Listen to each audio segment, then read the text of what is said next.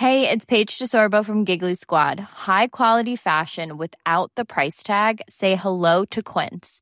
I'm snagging high-end essentials like cozy cashmere sweaters, sleek leather jackets, fine jewelry, and so much more. With Quince being 50 to 80% less than similar brands. And they partner with factories that prioritize safe, ethical, and responsible manufacturing. I love that. Luxury quality within reach. Go to quince.com/style to get free shipping and 365-day returns on your next order. Quince.com/style.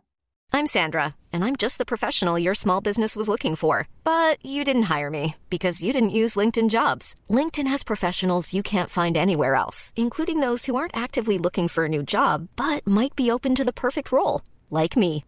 In a given month, over 70% of LinkedIn users don't visit other leading job sites. So if you're not looking on LinkedIn, you'll miss out on great candidates like Sandra. Start hiring professionals like a professional. Post your free job on linkedin.com/people today. That's fucking delightful. Delightful, fucking good combination playing, sliding balls into space. Good, excellent, the other one the fucking roll. Hello everyone and welcome back to the Rope Report podcast in association with Sunlands Community Soup Kitchens. I'm Michael Dunn and I'm standing outside Ashton Gate in a park watching a bunch of lads play five-a-side as me and Bomber celebrate a fantastic 3-2 win. We're just catching our breaths back after an amazing second half where a winner from Ross Stewart got Sunderland the win. Bomber, how are you feeling after that? Sore throat, mate. Very sore throat. But yeah, buzzing. Ecstatic.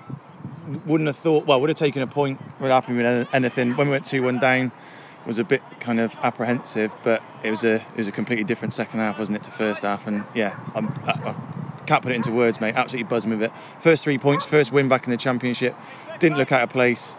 I think we're going to be all right this season. Yeah, we're second now, so automatics? Yeah, automatics, yeah, it's got to be. You know how we get carried away at the slightest bit of success, so yeah. In fact, not even automatics, we're going to win the league, mate.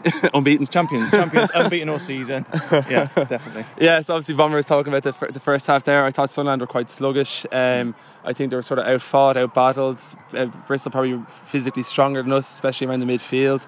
But we got off to a good start. Bomber from Ellis Sims, he got his first goal. Yeah. I think Ross Stewart closed down the centre half of Bristol, nabbed the ball back, and Sims, actually in fairness, it was a very good finish from outside the box. I thought maybe the keeper actually got a touch of it, but he really slotted it well. Yeah, he really slammed it home. It was one of those, they kind of gifted us the opportunity, and we did start quickly. We started quite well. We were knocking the ball similar to the way we started against Coventry, and so they've kind of. Well, we forced the mistake. They haven't really made the mistake. We forced it. So you say some good pressure from Stewart, and like you, I thought that maybe Sims had dallied on it a little bit too long, because when he picked up the ball, keeper wasn't even in the goal, and all he needed to do was hit it first time. But he took a second touch and a third touch, and then I thought the moment had gone. But yeah, he really powered it, and I think it was past the keeper probably before he really knew much about it. Yeah, but that goal sort of was maybe the highlight for our whole first half. I think after that, Bristol really got on top. I was really impressed with Sykes down the wing. The Scott in midfield, the young fella number 7 was really good, and I can't remember his name. The fella looks like Chowdhury for Leicester. That's what I call him. The big hair. Yeah, something Noah something. No Sango or something. Yeah, but whatever. He was good. He was really good. But they really got on top then, and they got an equaliser actually only 5 minutes after that. Yeah. It was a sort of, I don't know, it was a ball down the Sirkin's wing. One ball split the whole centre halves apart, and Vyman was literally 1-on-1 with Patterson for a goal. But even after that goal, Bomber, we were sort of struggling. We couldn't really get on top, and we weren't creating much. Dan Neil was sort of, we were saying through the game, he was getting on the ball, trying to force it maybe a bit too much. Yeah. We couldn't get Pritchard in the spaces to get on the ball. Another maybe than Ellis Sims, who at times did hold the ball up really well and bring Clark into the game a bit. We really were struggling, weren't we? Yeah, they that midfield battle, they were winning time and time again. I think bar that first 15 minutes, pretty much from the point in which they got that equaliser, they were really on top in terms of territory and possession. They looked the more threatening. Like you say, Dan Neil was a little. We were having this conversation during the second half in that it's nice to see him being positive with the ball, but equally what you see is him give the ball away quite often by making probably what we see as the wrong decision. But yeah, I thought Evans was a little bit hamstrung in that first half. Obviously he picked up the book in early doors, and it did look like he was struggling to commit.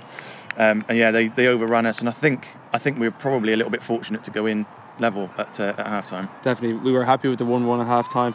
And I mean, the second half started, we did start quite well again, but probably against the run of play.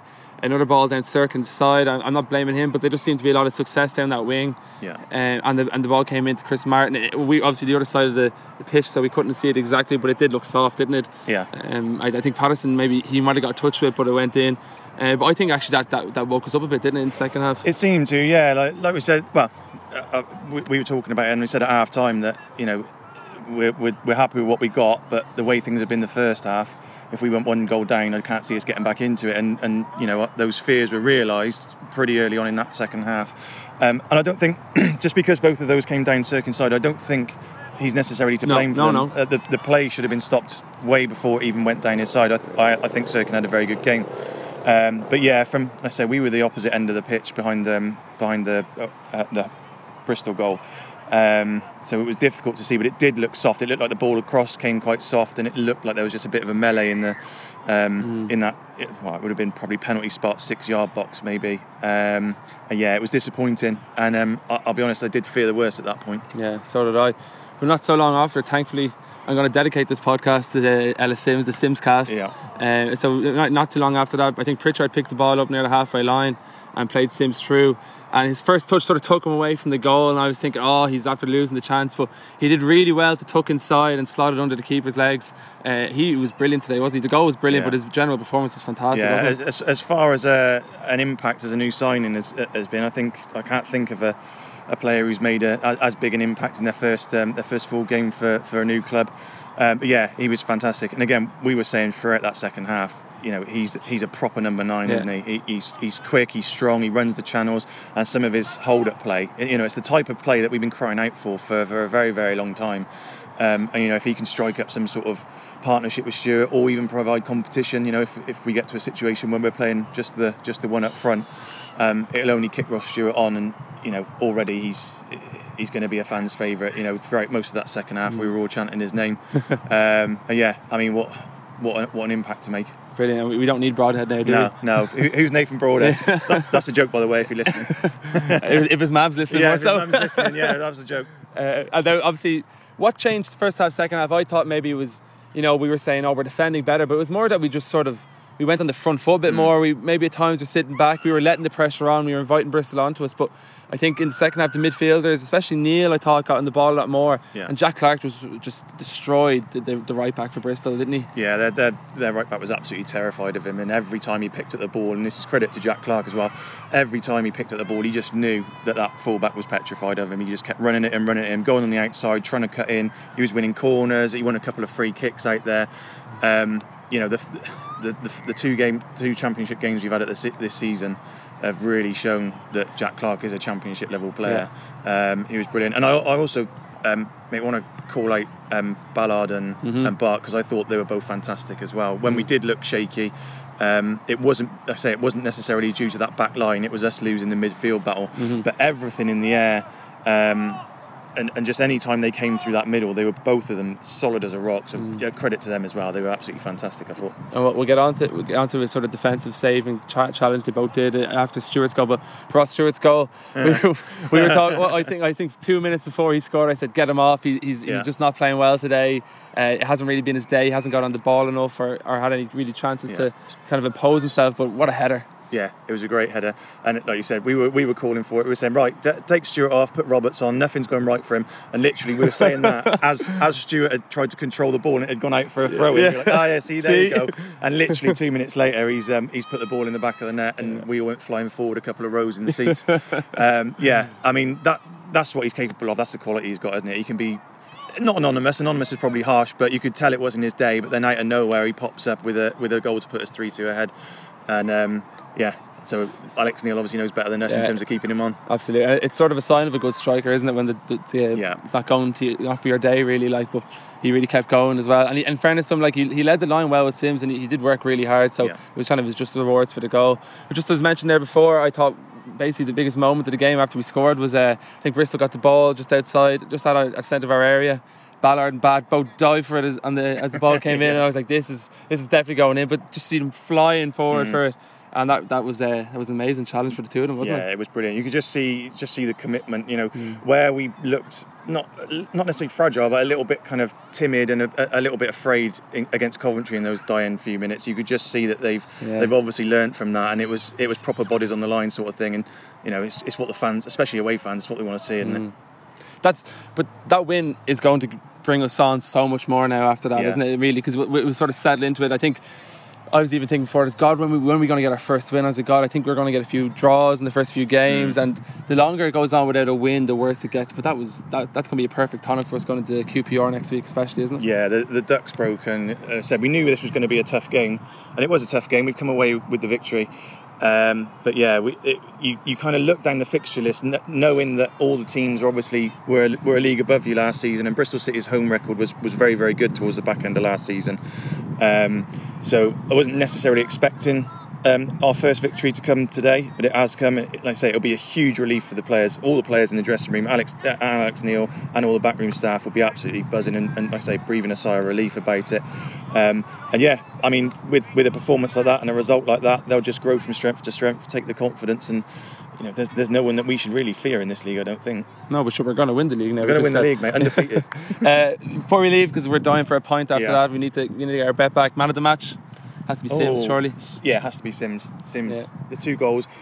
My immediate thought was Jack Clark, but you can't have a new boy come in, score 2 goals, help win us the game, and not pick it up. So yeah, I'll agree. Yeah.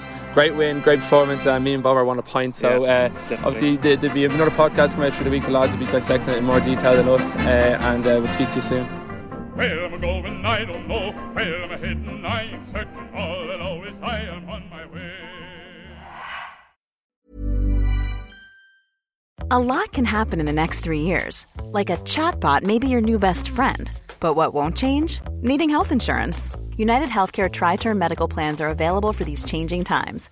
Underwritten by Golden Rule Insurance Company, they offer budget-friendly, flexible coverage for people who are in between jobs or missed open enrollment. The plans last nearly 3 years in some states, with access to a nationwide network of doctors and hospitals. So for whatever tomorrow brings, United Healthcare Tri-Term Medical Plans may be for you. Learn more at uh1.com. When you make decisions for your company, you look for the no-brainers. If you have a lot of mailing to do, Stamps.com is the ultimate no-brainer. Use the Stamps.com mobile app to mail everything you need to keep your business running with up to 89% off USPS and UPS. Make the same no-brainer decision as over 1 million other businesses with Stamps.com. Use code PROGRAM for a special offer. That's Stamps.com, code PROGRAM.